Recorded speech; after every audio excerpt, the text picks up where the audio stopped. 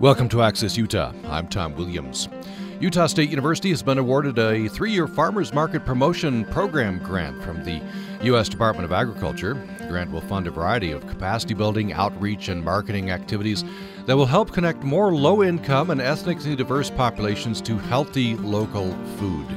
We're going to talk about that on the program today. We'll talk about sustainability, reducing food miles, preserving farmland, interesting case study in Moab. We bring in to the program, back to the program, Dr. Rosalind Brain McCann, who is a Sustainability Communities Extension Specialist, also Associate Professor in the Department of Environment and Society. Rosalind Brain McCann, welcome back. Thanks for having me, Tom. We appreciate you being on with us.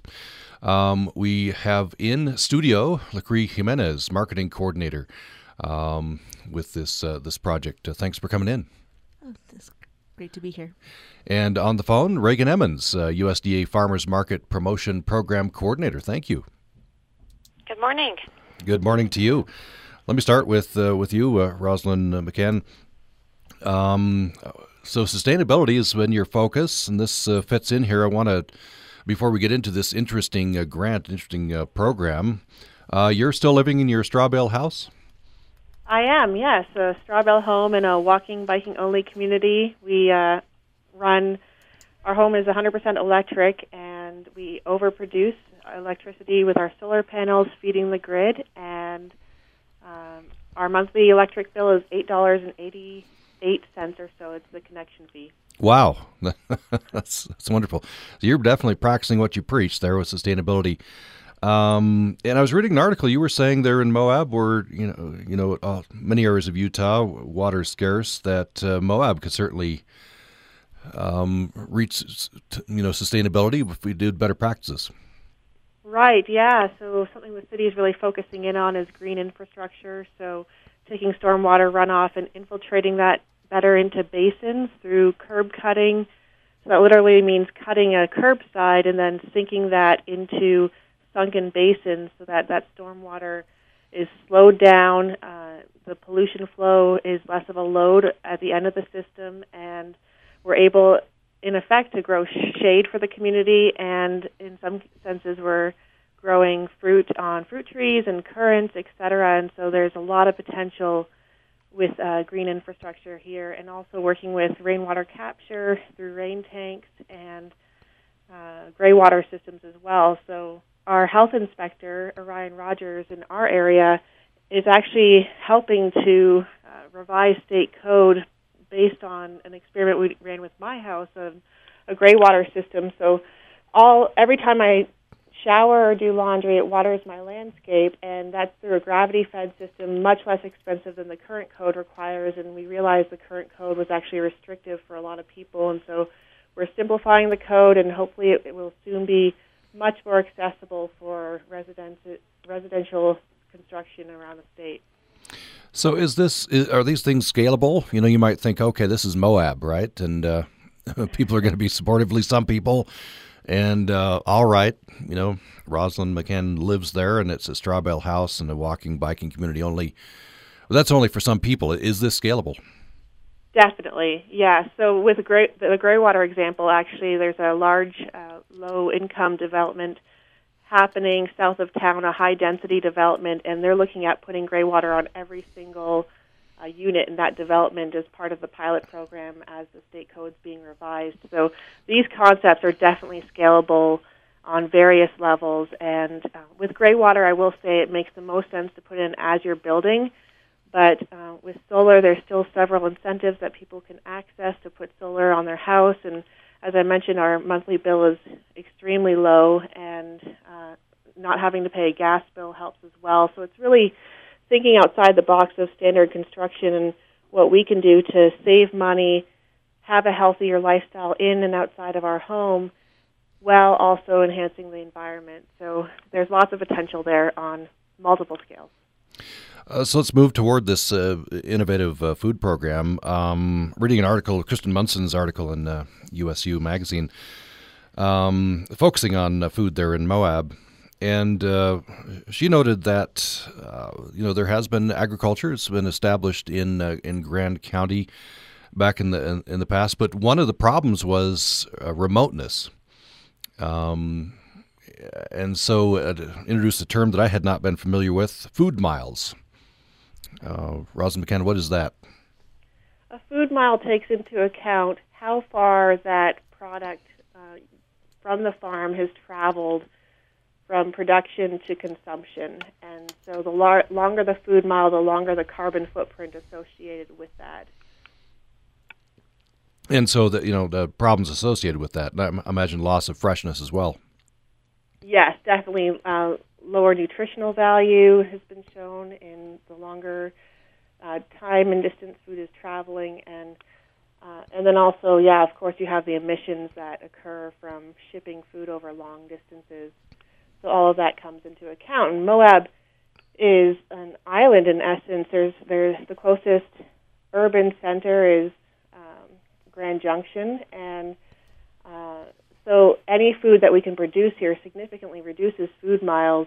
We've created a great demand through the Moab Grown Initiative with restaurants around town, and now we're realizing, okay, we need to also be focusing at this point on beginning farmer programs, and there's a great beginning farmer program that colleagues put on with Utah State University, and providing innovative approaches like small plot intensive agriculture through our community, which means working with community members to transition their lawns into gardens, and in exchange they're able to harvest produce from an area where they weren't getting much benefit out of before, but putting a lot of water inputs and pesticide inputs, et cetera, switching that into a functional garden space.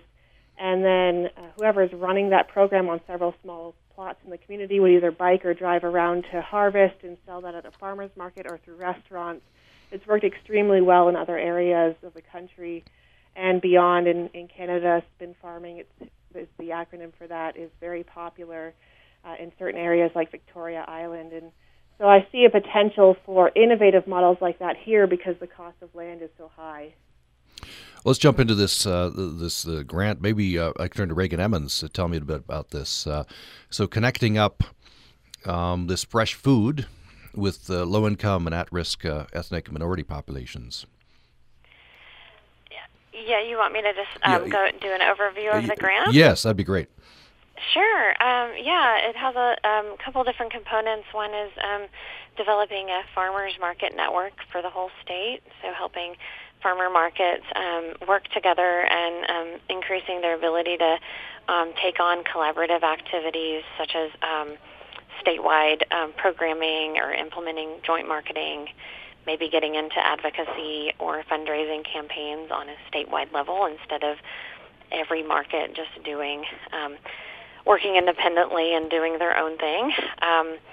And then we also have a farm dinner program where we're going to be trying to do 6 farm dinners over the next 3 years that will be free to the public, and we're going to be targeting working with community organizations in the communities that we're going to be having the farm dinners to reach people at the table that can really tell us what their experiences are of accessing and purchasing local food and how we might do a better job of being inclusive of everybody in our communities. And then we are also, Lacey can speak more to this, but we're going to be, they've already started actually this summer pretty expansive marketing campaign to test how successful it is to getting the word out about SNAP, which is the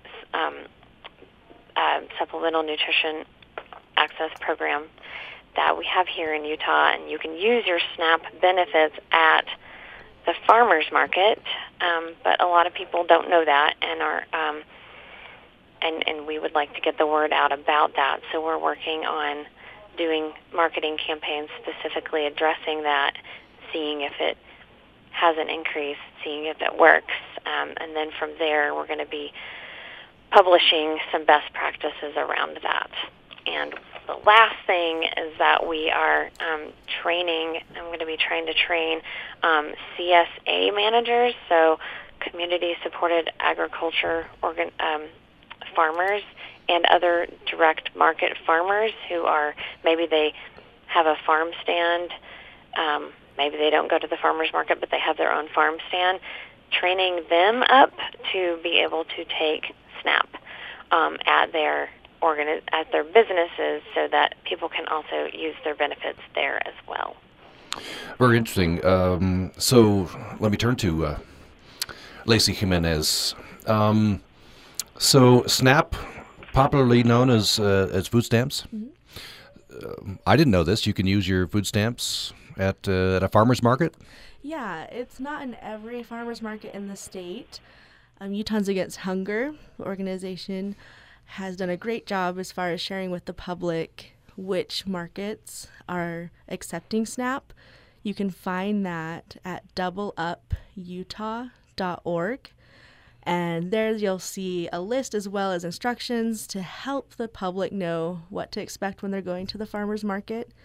Typically, they will get an opportunity to exchange benefits from their Horizon cards, which is what they use for those benefits. And they'll exchange them for tokens or whatever sort of monetary replacements being used at the market. And then they can use it just like everyone else at the market who may be paying with cash with vendors who accept SNAP. And a great program as well is this Double Up Food Bucks, which is an incentive program incentivizing for SNAP recipients to get fresh fruits and vegetables. And from our research with Utah SNAP Ed, we found that many of the individuals tend to have less access to fresh fruits and vegetables. I know that even some research or some quotes we've had of success stories from people have mentioned that they haven't had a fresh fruit or vegetable for months. And just being able to connect that community with local agriculture as well as supporting our local economies with funding that's coming from outside the state. So we're able to keep it here in our local communities and support those farmers. And so it's just a great resource that we want to help the SNAP recipients know that that's available to them.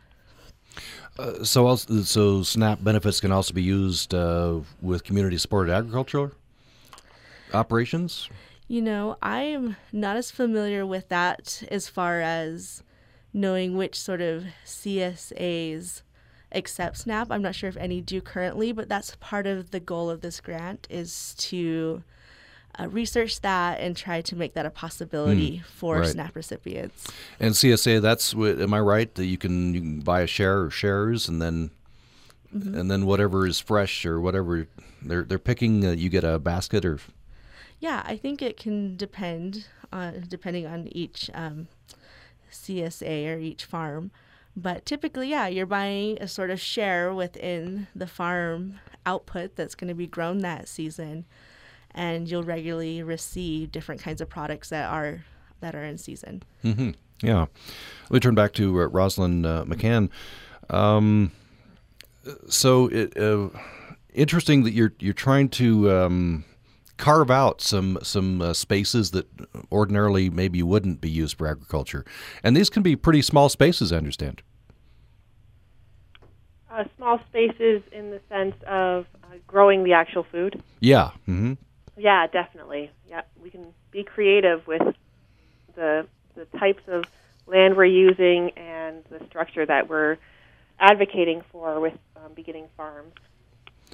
In this article that I referenced, Cherie Duncan is there's a picture of her here with in a small area there. She's trying to go around to places in Moab and change some quite small spaces into growing crops. She says you can get surprising amount of yield out of these places. Right. She's had a great bounty, and she's actually traveling a lot of this summer, but last summer she was selling every week at the farmer's market from these small plots that she'd been farming through her operation, which was Right Arm Farm. So what happens? Where's the need? I guess the high prices for real estate. So if a person wants to get into agriculture, that becomes prohibitive, and so a smaller space might be more, doable. Right, yeah, definitely. So thinking beyond also the limitations of one small plot, and if you have just one small plot, you can still get a great amount of harvest from that, but you can also think beyond that and say, well, what areas of this community would be accessible for me on a short biking route or driving route for picking up harvest, and then working one-on-one with those homeowners to see if they would have interest in transitioning barren lawn into a diversified garden, either in the front or backyard. And then you grow the amount of land that you're growing on significantly if you can get buy-in from several people in a community. Let's go to break. When we come back, I want to talk about farm dinners. Hadn't been aware of this, so we'll talk about farm dinners. That's a part of this project, and the marketing effort for this grant, and get into talking about preserving farmland. And interested in talking about Rosalind McCann's work with partnering with restaurants, trying to get local foods into restaurants, and the benefits and costs there. We are talking about an interesting new grant. Utah State University has been awarded a Farmers Market Promotion Program grant from USDA. Will fund a variety of things, and the goal is to help connect more low-income and ethnically diverse populations to healthy local food. We'll talk more following this break. On the next Putumayo World Music Hour, we'll spend a languid hour in a Cuban cafe listening to acoustic guajiras and boleros and passionate guarachos. Como en cada mañana me despierto en tus brazos y desnudo en pedazos. I'm Dan Storper. And I'm Rosalie Howard. Join us for Café Cubano, the next Putumayo World Music Hour. Join us Friday night at 10 on Utah Public Radio. Utah Public Radio would like to thank our partners Beezer Lock and Key for sponsoring programming on Utah Public Radio. Find out how you can become a sponsor by emailing debbie.andrew@usu.edu. There's still time to purchase tickets to UPR's upcoming summer concert at the Vineyards at Mount Naomi Farms in Hyde Park, Under the Sunset, on Sunday, July 28th. Hear Ryan Conger, who recently returned from Europe after touring with the USU Jazz Orchestra and his band, while enjoying food from Culinary Concepts. Purchase tickets at upr.org. See you there.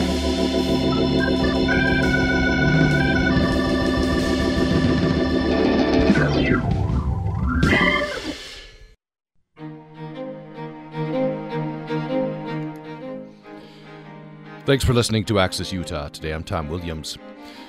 Utah State University has been awarded a Farmers Market Promotion Program grant from USDA. The grant will fund a variety of capacity building, outreach, and marketing activities to help connect more low-income and ethnically diverse populations to healthy local food.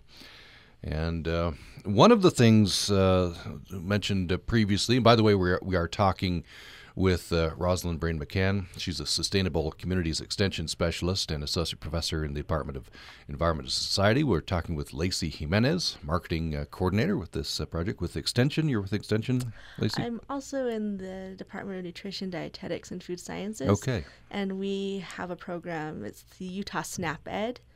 Okay. We're known as Food Sense or Create Better Health, that helps teach nutrition education, also physical activity education to encourage people who have limited resources to be as healthy as they can be and to be able to navigate the environment that they're in to make those choices. Interesting. I want to loop back around to talk about that. And Reagan Emmons, who is USDA Farmers Market Promotion Program Coordinator, are all with us. I want to turn next to Reagan. So farm dinners, I have not been familiar with this. Tell me about this. Well, farm dinners have been happening for a long time. I don't know how long, but they've been around for probably a decade or more, and the idea is farm to table, so harvesting. Usually the dinners are held at a farm with, and the produce grown on the farm is cooked up into a meal, and it brings people together, and they usually take place at the end of the growing season when produce is abundant and the weather is nice. And the idea for this was to really get folks out to the farms in communities in our state that have high levels of poverty, and really get folks that cannot usually attend farm dinners to the table and provide a free farm dinner. And we are really working with community partners in these communities to identify folks that would be interested in coming and to help us get the invites out and help us get the word out. And we're doing one this year as a pilot program to see how it works and to learn a lot because we've just not ever done this before. So our first one is going to be in September outside of Cedar City at a farm called Nature Hills Farm, which is the only farm in the county that is accepting SNAP. So we are really grateful that they are working with us on this program, and we're hoping it'll be a huge success. So what that event will look like is we will have the dinner on the farm.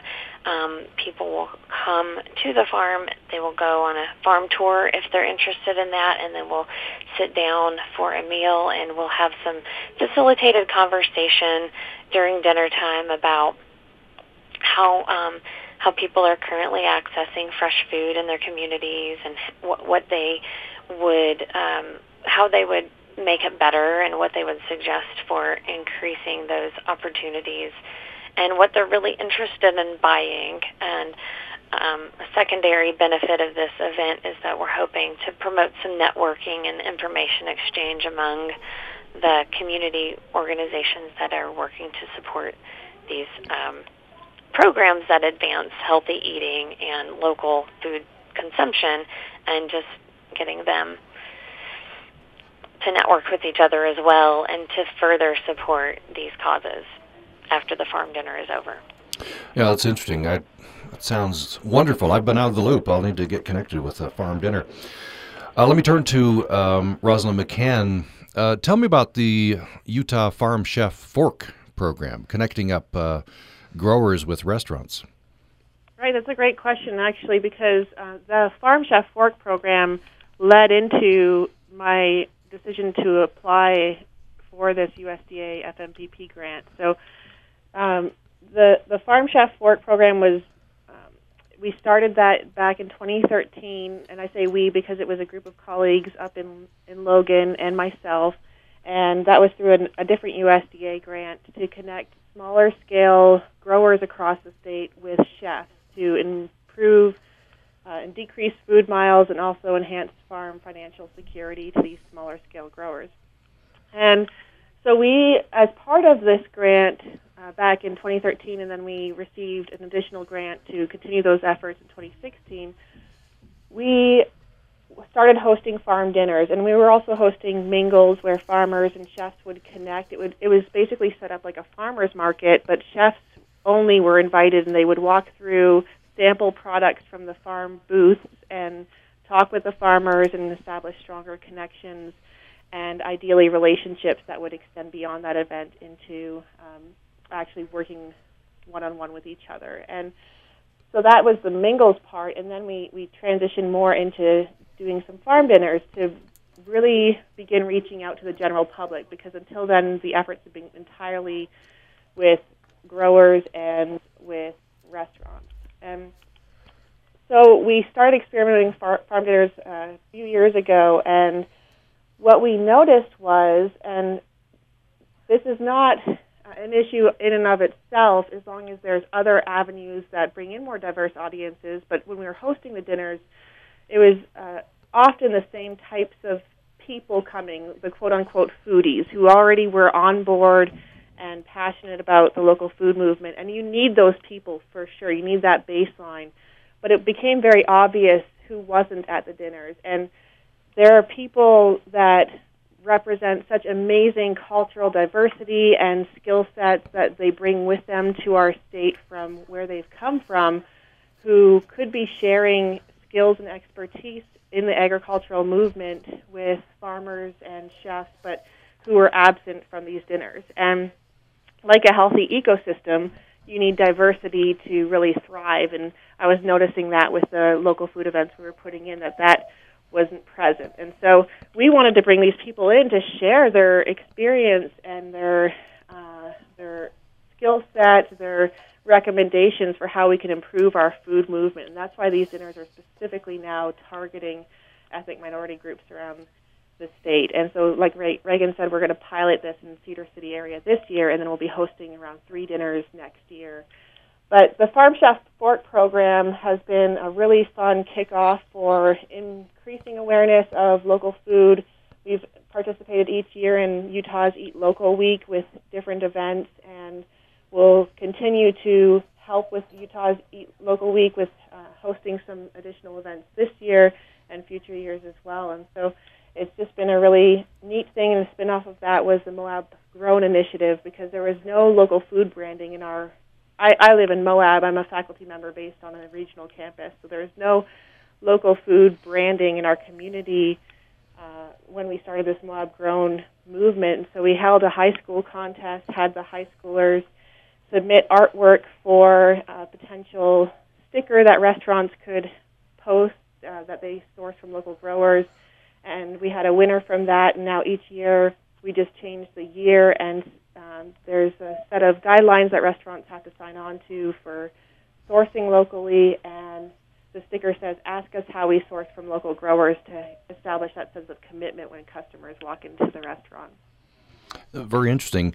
I understand that you surveyed restaurants, and one of the results was interesting to me. The restaurateurs were less concerned about organic and more concerned about the story that accompanied the food. Yeah, so that was a fun project with a graduate student, Kelly Leggett, who was working with a different USDA grant on a more sustainable type of forage for cattle that would eliminate the need for cattle to go to feedlot for finishing. It's called bird's foot trefoil, and I don't need to go into the technical details of that, besides to say that bird's foot trefoil is a legume, and so it fixes nitrogen, enhances soil health, and it's more drought tolerant than typically what cattle are grazing on.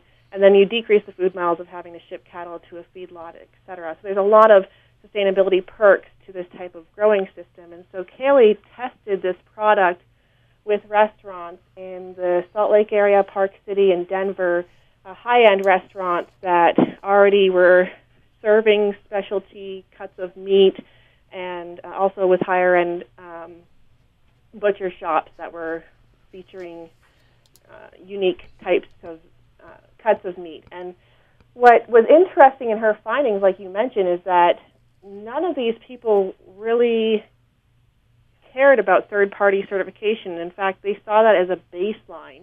And even some of the chefs had mentioned, well, Walmart now features a huge organic section, and it's kind of been washed out because of that. And so instead of advocating third-party certifications, which increases price, and price is a huge thing that these chefs need to consider, they are more focused on the story. So who is this producer that they're getting the beef from, and how is this cow raised that is now on your plate, and what are the sustainability practices that went behind this? And so they're more focused on the story as opposed to paying for these larger certifications like organic. Yeah, I've seen some signs up at grocery stores and farmers markets. It appeals to me just on the face of it. This food comes from X person. They have a photo there, and in one case, X number of miles from where it traveled, and it does have some appeal. I wonder, Reagan Emmons, promoting farmers markets and the like, does that resonate? The story is the most powerful thing? It's a really powerful thing. The more that farms can get their story out there, even at the market with a little poster or a little handout, and just in interacting with the customers, they are kind of telling their story over time, and you have repeat customers, and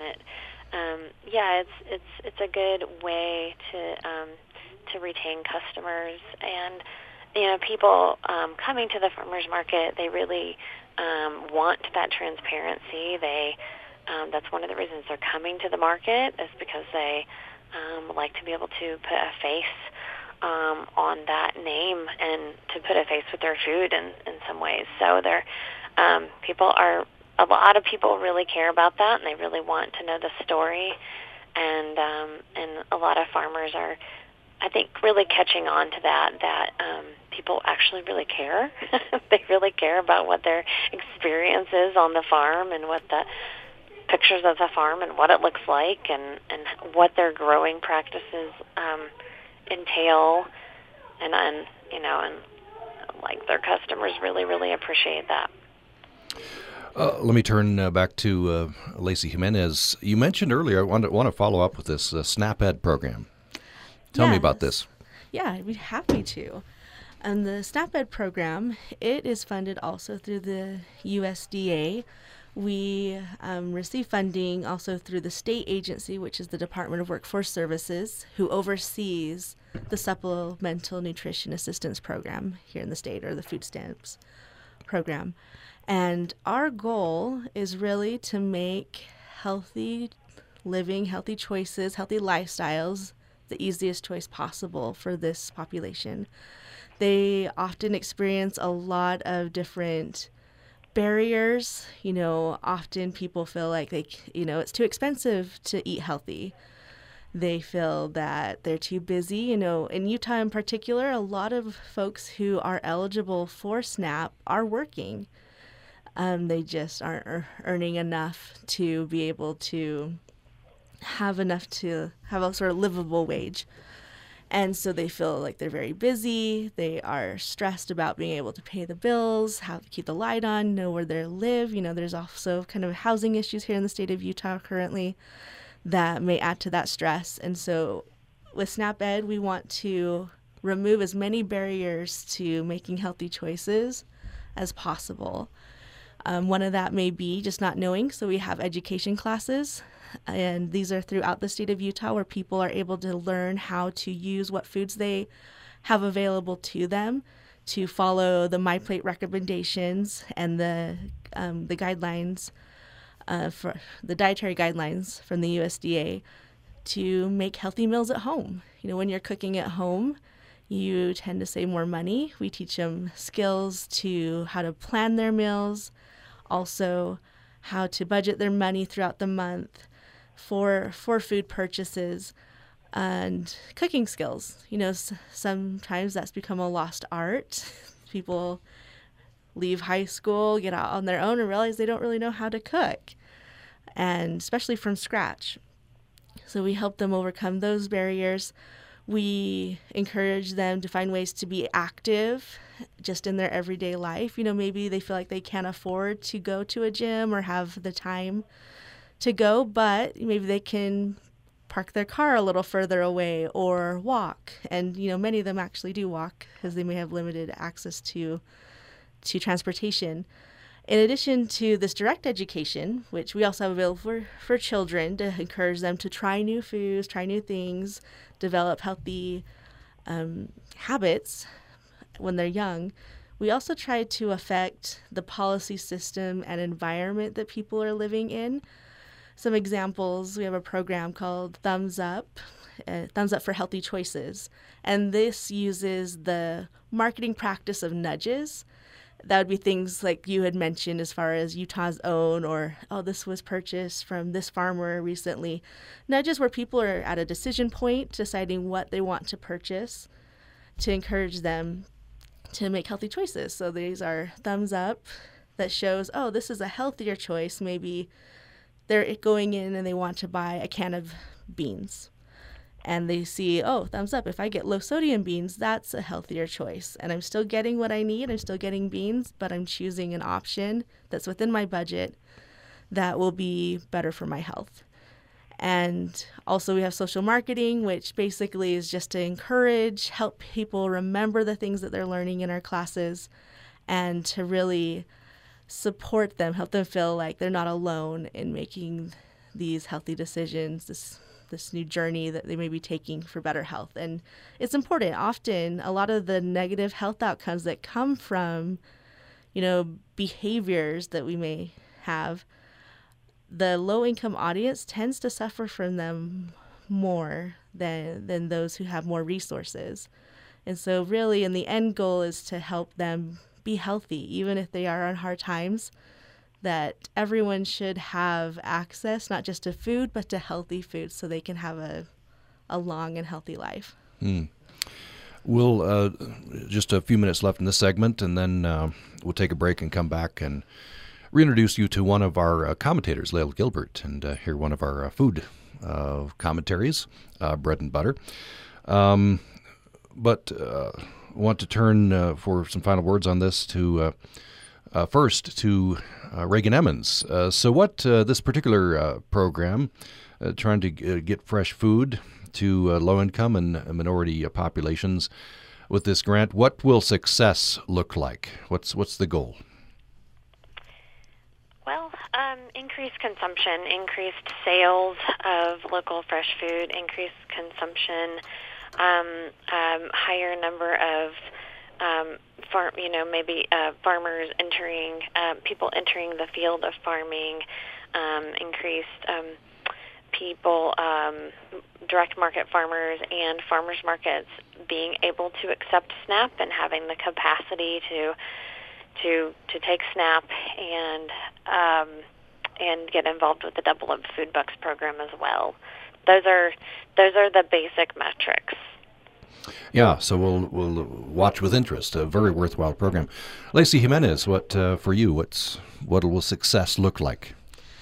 I think success will look like, for me and for the marketing, is that our target audience, whether it's the low income, also minorities. I didn't really get to touch on that, but we are working with our extension specialist over Latino programming to make sure that we're reaching that demographic, which is one of the largest minorities in the state of Utah, as well as recognizing work that we've done in SNAP Ed with the refugee population and other groups that serve those communities to help these people see themselves at the farmers market, feeling comfortable going, knowing that they are welcome there and that it's a great place for them to be able to be a part of the community and that they can overcome those barriers to accessing fresh fruits and vegetables, because we really want to see them being able to have that access since they usually don't. And Rosalind McCann, we'll give you the last word here. I want to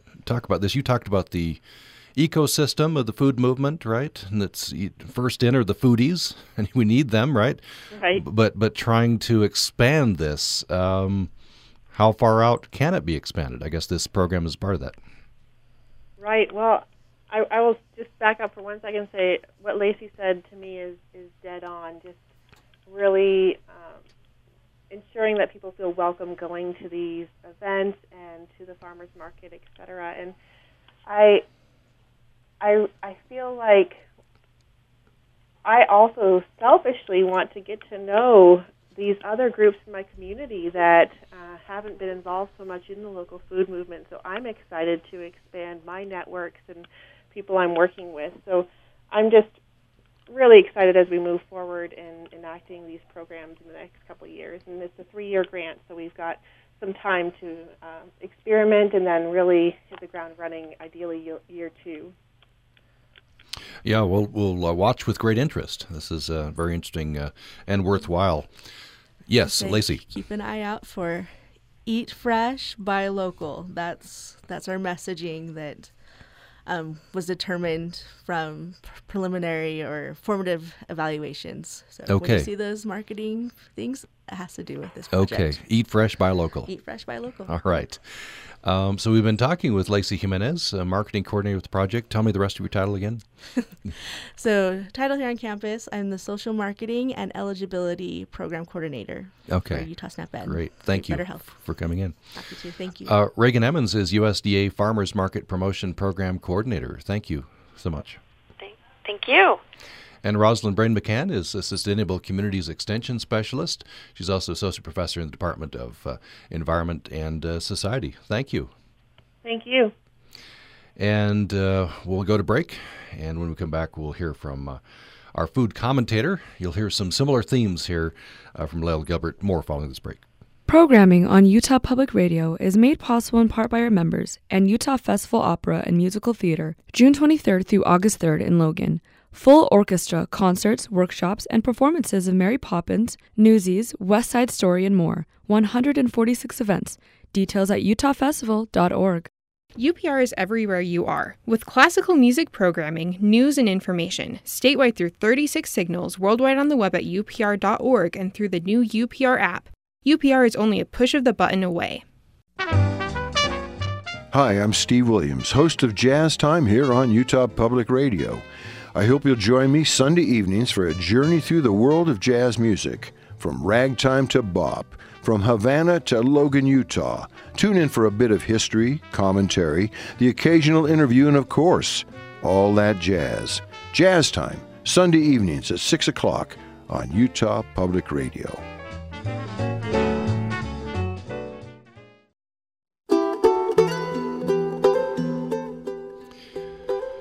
Thanks for listening to Access Utah today. We'll end the program with a reintroduction to one of our commentators. And this fits in because Lael Gilbert and Jen Ashton produce our Bread and Butter segment, which was heard regularly in this program, now is heard in the Splendid Table on Sundays. So I thought it'd be interesting to reintroduce you to at least Lael. She's the one I've had the interview with and when we started this program. So here's my conversation with Lael Gilbert from a couple of years ago. Lael, you live in Logan? I'm a longtime Cache Valley resident, yep. Coming up in just a few minutes, we'll be hearing your first commentary. Those will be part of Access Utah, I think mostly on Wednesdays. I interrupted you with your introduction. So, longtime resident of Logan. What's your educational background first? Well, I have been writing for a long time. I have a degree in journalism, and then moved on to other things. I work up at Utah State University now, doing science writing. But my first love has always been writing and words. So, and you're going to be focusing on food. I understand it. You have a love of, I guess, all things food? Yep. My love of words combines nicely with my passion for food. Mm-hmm. I've always found a lot of interest and joy in culinary traditions. I think probably that was developed most. I spent some time in Italy, and the Italian culture has a really rich tradition of food and the vocabulary around food and the ingredients and sourcing them, where they come from. You may know that Italians eat very differently than Americans. They sit down for several hours in the middle of the day. They take a break from whatever they're doing and sit down usually for about 2 hours for lunch. And they talk about what's in front of them. They enjoy it. They criticize it. They talk about how it could be better, different experiences they've had. I think about, you hear a lot how the Inuit people have 100 words for snow. Well, Italians have 100 words for chew. That just culture and vocabulary is really rich, and spending time there really gave me a love. When you spend so much time staring at your plate, you really start thinking about the food and why you like it, where it comes from, why it's interesting, why you don't like it, and it was an eye-opening experience for me. So that's where it began then? You really got into food with absorbing the Italian culture and their... Yeah, I think so. Their food culture? I think so. I think definitely in Italy, I felt like I had a right to think that deeply about food. I've always... my favorite book as a child was Charlie and the Chocolate Factory. I've always loved the sensory experience of food. So it's been a passion for me my whole life. But in Italy, I really found the vocabulary for it. You said in Italy, I guess you felt permission to think that much about food. Right. Was it the case in America before that experience that you maybe thought a lot about food, but our culture doesn't really go there, doesn't permit that? Exactly.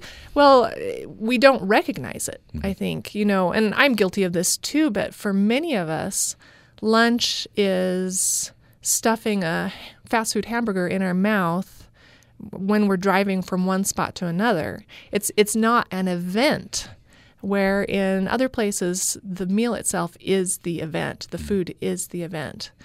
And so I think in Italy I started thinking about why we have that difference and what we gain and lose through those cultural differences. I was just thinking, you were talking about that. Probably describes me a lot of meals. It's just something to get through.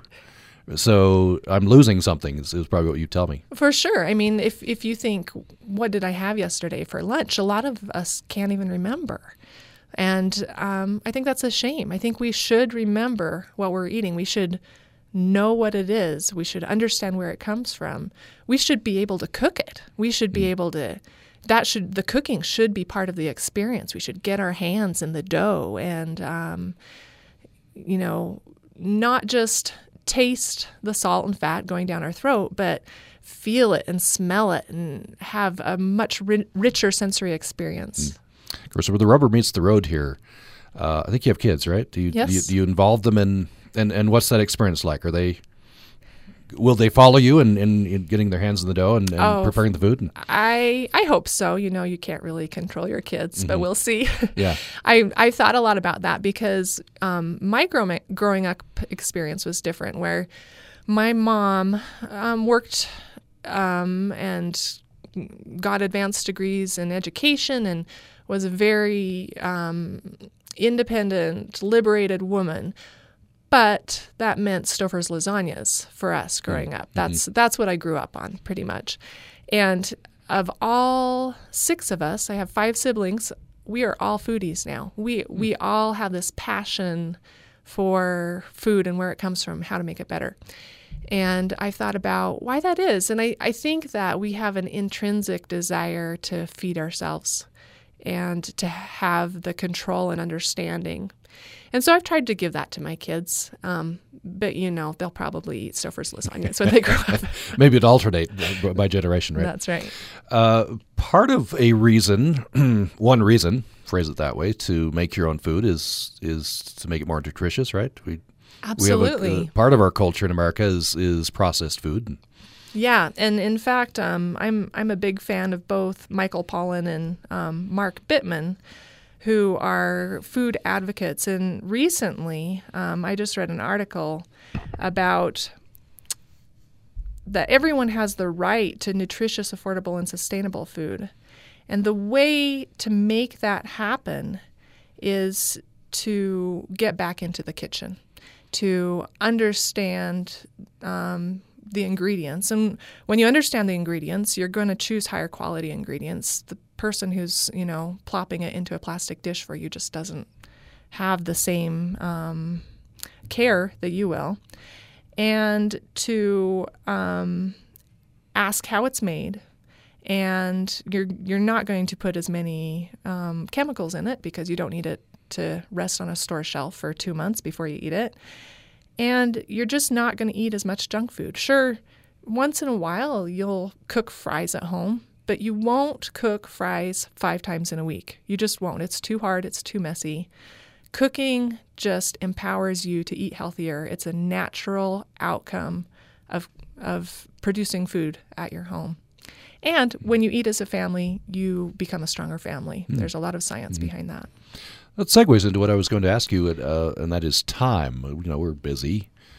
So I was going to ask you, can you fit these principles into a short amount of time? But maybe you'll tell me it's better to slow down. Well, you may have heard of the slow food movement, which emphasizes, we try and be so efficient and energetic, but we really do have to put a priority on food and eating. We have to take the time to cook it, understand it, enjoy it, and share it with our family.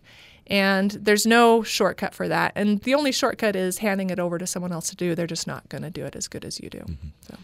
Do you have I guess you would suggest Michael Pollan's books, Mark Bittman's books. What are the resources?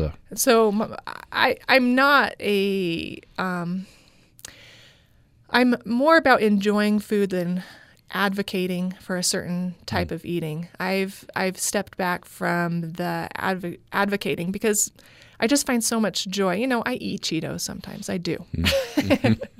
But there are a lot of great resources out there if you're interested in knowing more about the slow food movement and how to eat better.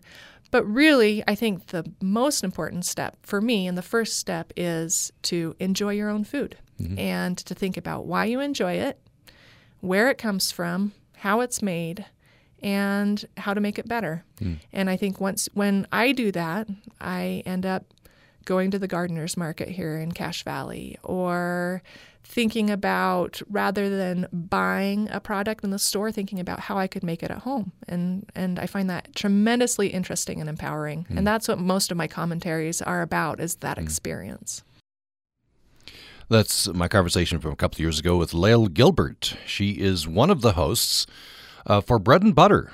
It's our food segment, which is heard each week, Sunday morning, 11 a.m. In the program, The Splendid Table.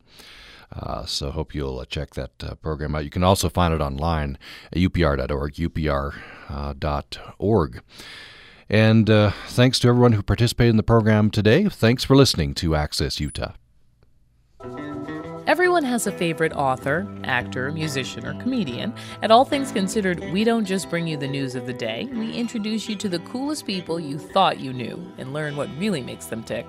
What you hear might just surprise you. Join us every afternoon for All Things Considered from NPR News, conversations that connect. Join us for NPR's All Things Considered weekday afternoons at 3 here on Utah Public Radio. Over the Memorial Day weekend, Tyler Riggs and David Fawcett came into the UPR studio to talk, to listen, and hopefully to bridge the current cultural and political divide. Both heartily recommended one small step we can all take. We need to learn, I think, as a society to just get along better. Invite your neighbors over to a barbecue that have completely different beliefs than you. We've got to start having the barbecues. I need to reach out to people starting in the neighborhood that I don't talk to and get to know them. And you don't have to become best friends, but you should find some element of common ground. If you'd like to participate, go to upr.org and sign up for StoryCorps' One Small Step.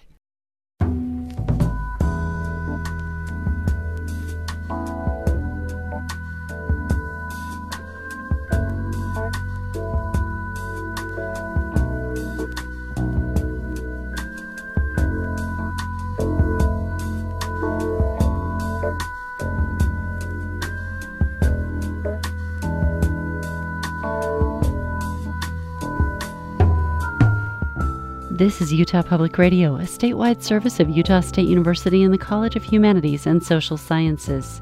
KUSR Logan, KUSK Vernal, KUSL Richfield, KUST Moab, KCEU Price, KUSU FM Logan, also heard and streaming online at upr.org.